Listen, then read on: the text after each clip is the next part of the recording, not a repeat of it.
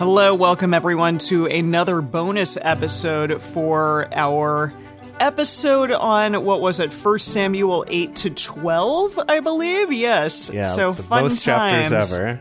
Indeed, yeah. We had 5 chapters. That's a lot. That's a new record for us. I wonder if that'll ever change, but at this point, 5 it is in one sitting. Right. So yeah, what happened this time around? A lot. That was an exciting time. Samuel's finally old now. I feel like we just got to know him, and now he's an old man, and he's like pontificating and kind of like having his exit speech.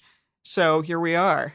Yeah, well, if we know anything about exit speeches, they last a long time in this book. That's true. That's true. And they better, because there's 2nd Samuel to come. So the whole thing is his exit speech. No, I mean... Exactly. Well, we kind of set up what could have felt like the end. I think, Emily, you said at the end of last time, where you're like, it kind of felt like that was it. An end to that chapter, where I think now we're going into Saul being a king, which is cool. Yeah. And which is some might even say it's like that's why we have the very, very common saying, is Saul among the prophets now? I don't know where you got this from. Is this a thing? So can you talk to us about this? Because I don't know what the heck that even means. Oh, boy. Is he among the prophets? Well, Emily. He's not. He's not, right? Do you remember reading this? Do you remember when we read the thing about is Saul among the prophets? I think we read it, and I is that it? We read it. What else do I need to know about? Do you remember this? the context by which that phrase came to be? No, please remind me. Okay. Well, let's. Well, okay. Yeah. Well, you know what? Either way, you want to give her some hints, little breadcrumbs. You know, I want everyone to know out there, just please, that like I didn't just read this and then we're just doing the bonus episode. We read it a week ago, and so no, my memory does not serve me about sawing and profiting. So that's all. Do you remember? Okay, you remember how Adam Driver showed up and Samuel's like, "This is our king," and yes, Saul, you need to jump through a bunch of hoops and do all these things. You're gonna meet dudes who have bread and wine, and you're gonna go say hi to them, and then you're gonna keep going up the mountain. You're gonna find a band of prophets. Do you remember that? Mm-hmm, mm-hmm.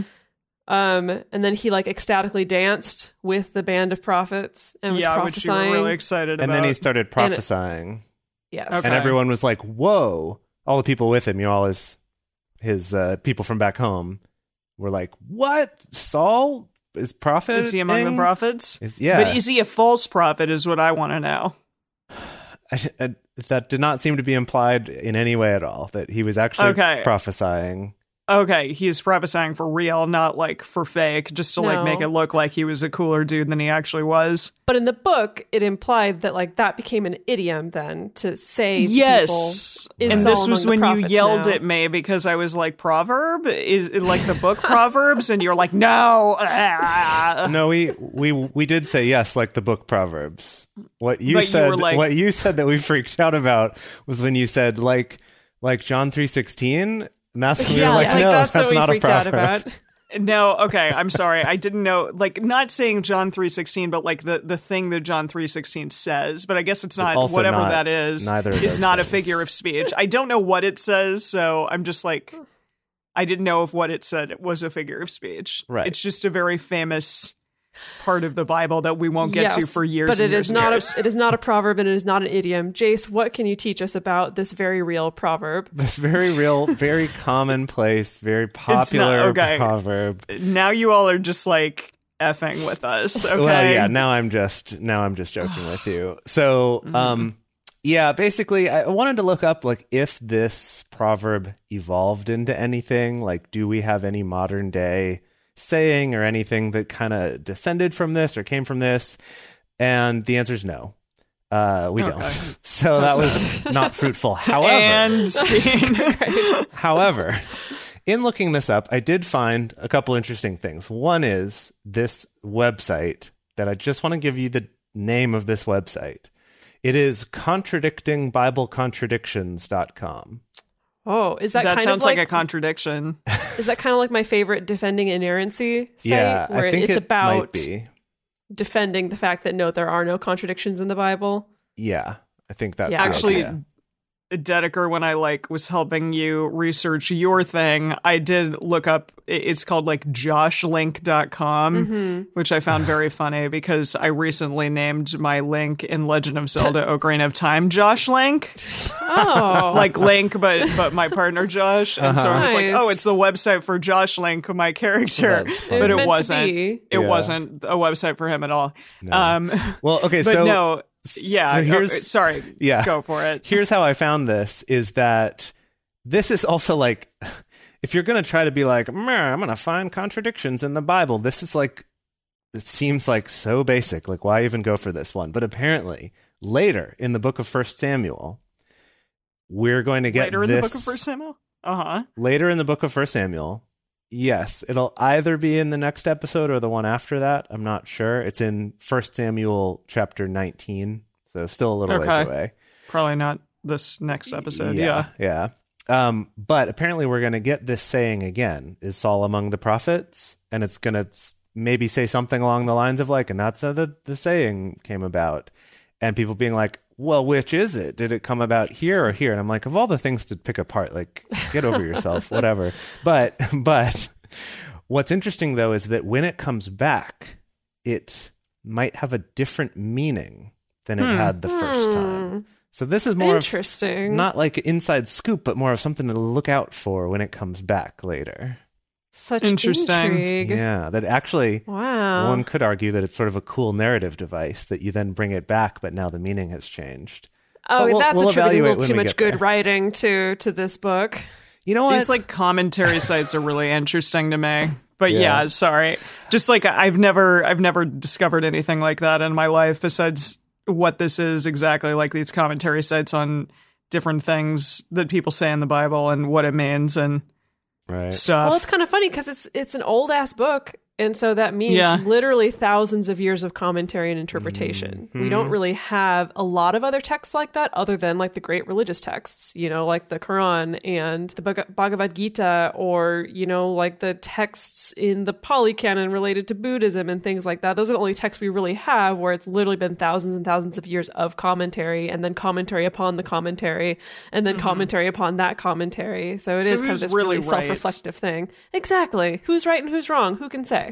Well, that's something I always find really interesting when we look at more like Jewish sources for some of this stuff, because that's more like, yeah, there's been commentary over the years, and that's also part of what we follow and part of what we believe and what we look at, rather than what the sort of fundamental inerrancy type people within Christianity say is like, no, this is it. This is the only ever book, and you can't interpret it. It's all there in plain facts. And we're like, we're reading it, and the facts aren't so plain as you say. No, definitely not. And the Christian commentaries tend to be very much around Jesus, and They do to tend me, to, I'm like, yeah. well, this wasn't what it wasn't written for him initially, right? Because it was more the Torah and stuff. I mean, I don't know. We're past the Torah, so I don't know what I'm talking about. It's fine. We're in no man's Dedeker- land now. That's true. Yeah. What is this? Is this still part of the old? This is the Old Testament. So, Yes. but this is only in Christian books. No. It's in Okay. other books, yeah. We're still in straight up Jewish history here. Okay. Yeah, I feel like there's a term for this. Remember how when we read Job, it was like the type of book it's considered is like a poetry book?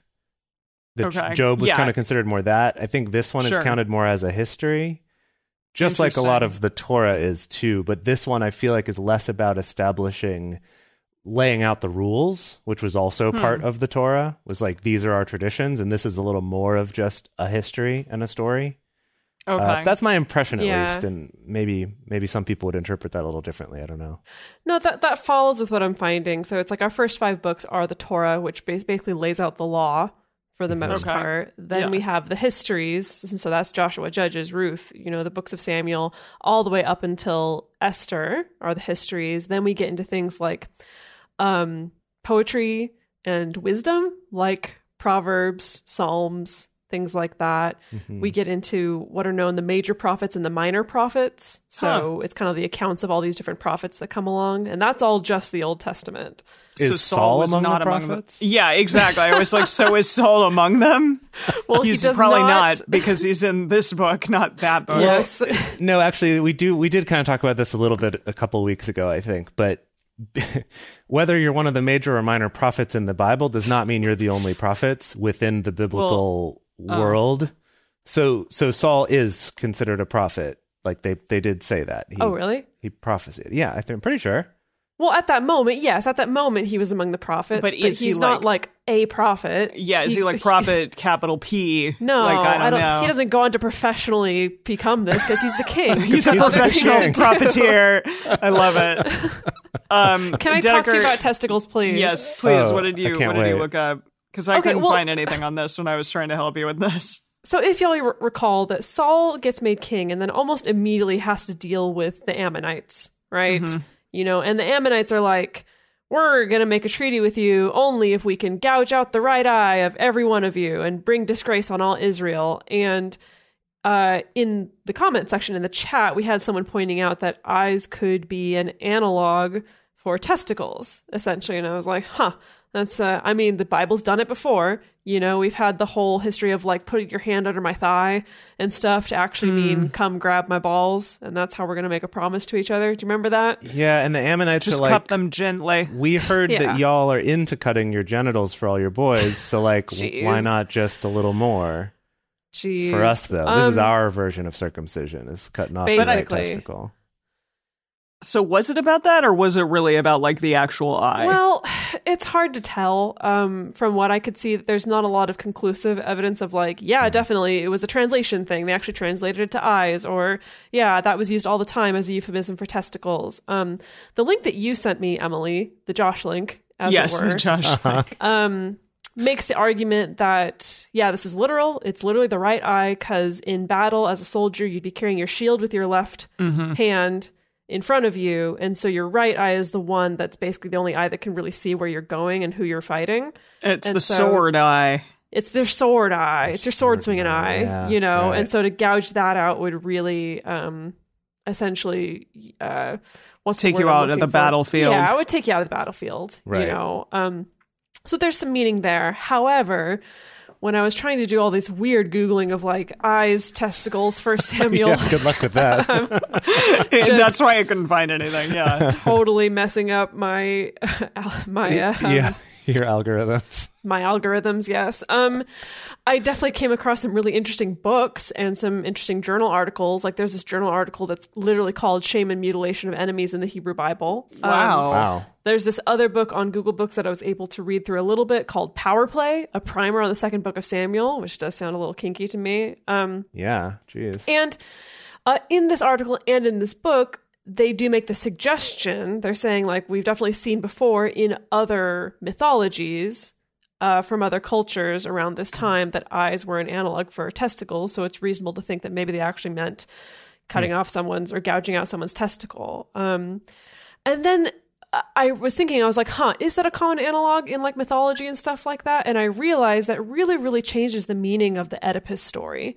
Because remember, he finds out that he's been having sex with his mom this whole time and he gouges out his own eyes. It could have been that he gouges out his own testicles. That would kind of make more sense, wouldn't it? Right. In your disgust. Wanted to castrate himself out of disgust. Yeah. Whoa. Yeah. Whoa. My mind's been blown. Wow. Emily, what do you got? For that, Dedeker. So I was interested in the fact that everyone was so angry about the fact that the Israelites wanted a king.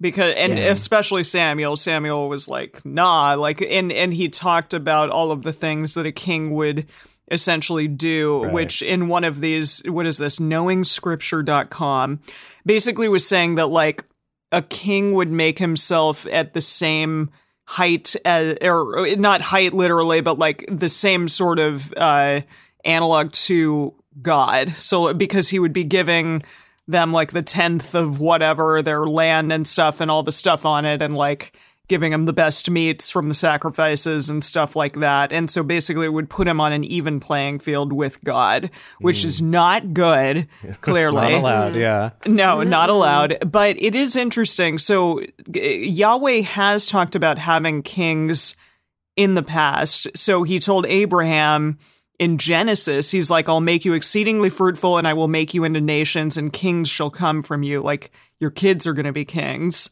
And then also to Jacob, he was like, I'm God Almighty, be fruitful and multiply. A nation and a company of nations shall come from you and kings shall come from your own body. So, and then also like talked about something in Deuteronomy. So clearly like he knew that a king would happen eventually. But I guess the fact that what this guy says in KnowingScripture.com is just they're angry about it because the Israel wanted a king too soon. And they're making the argument, and, you know, do with this what you will, that like the ultimate king was Jesus. And so God was going to give them sites that's trying to rope the whole thing into one big meta narrative. These are the only kinds of sites that I seem to find. Yeah. But yes, essentially saying that like God, you know, eventually was going to give them the ultimate king, right, but they wanted a real king too soon. And they also, as we had said, wanted to keep up with the Joneses because, you know, everyone else was doing it. Everyone else was having a king and stuff. And like they wanted one too. Yeah. So now I just have Handel's Messiah stuck in my head. King of King and Lord of Lords. That's like one of the things that gets sung a million times in that song. Yes, there you go. Well, exactly. You do call God King of Kings, I guess. So, yeah, it's interesting, and I guess we're going to have a good king later on in David, but this guy is basically... So far, though, Saul has been good. Like, he's been a good king so far. Remember, like, he was quite compassionate, like, he was like, no, let's not just murder everybody, let's find a better solution. Like, so far, we've been impressed with him. My partner totally spilled the beans. I was like, we're talking about Saul. And he was like, oh, no. And I was like, what? He seems fine. And he's like, not a good guy. And I'm like, damn it. Okay. If you can, that's why the casting of Adam Driver is so appropriate. You're like, don't talk to him about anything. Yeah. No, Emily, like, for our next few episodes then, and for all of us, really, let's try to go into the story not knowing that, though, and appreciate, like, what if we were doing what we actually set out to do, which is to, like, just read the story as it is and try to make sense of it? No, I mean, I am. I'm trying to. Yeah, I do sometimes worry that by researching too much, we're sometimes spoiling some interesting story beats. But also making it bearable to get through a lot of not story beats. So well, it's hard because I want to talk to people about this. I'm like, wow, like, you know, God's really angry about the Israelites wanting some kings. And, you know, right in 1 Samuel with Saul being the first king, and it's like, oh, bad guy. Like, that's the first thing out of his mouth. And I'm like, crap. Although we'll see, because so much of my perceptions of the Bible are colored by how it was interpreted for me. And I've had so many moments reading this book where I'm like, wait, that wasn't nearly as either good or bad as it was made out to me to be when I was a child. So who knows? True. Maybe Saul's actually not that bad of a guy, or maybe he's even worse than I remembered. Well, I guess we'll all find out. Either way, we'll all find out together. I think Samson's a good example of that, where we were like, I guess I kind of remember Samson not being great at first, but he was really shitty, and I did not that was not my impression of him. So Samson also got his eyes scooped out, by the way, if you remember. But I think they actually meant his eyes. It was pretty clear, One of the sites that I read said that the devil wants to do that to all of us. Scoop out our eyes / testicles? Yes. Eyes and testicles. Something to that effect. In the bucket. They want them now. Yeah. So, anyways, that was fun. Oh boy. Wow. Right. Well, this is great. I'm super excited to get further along in this story. I hope that y'all are enjoying so far. And we will see you in the Drunk Bible Study Fans and Fellowship Facebook group. And see y'all next week.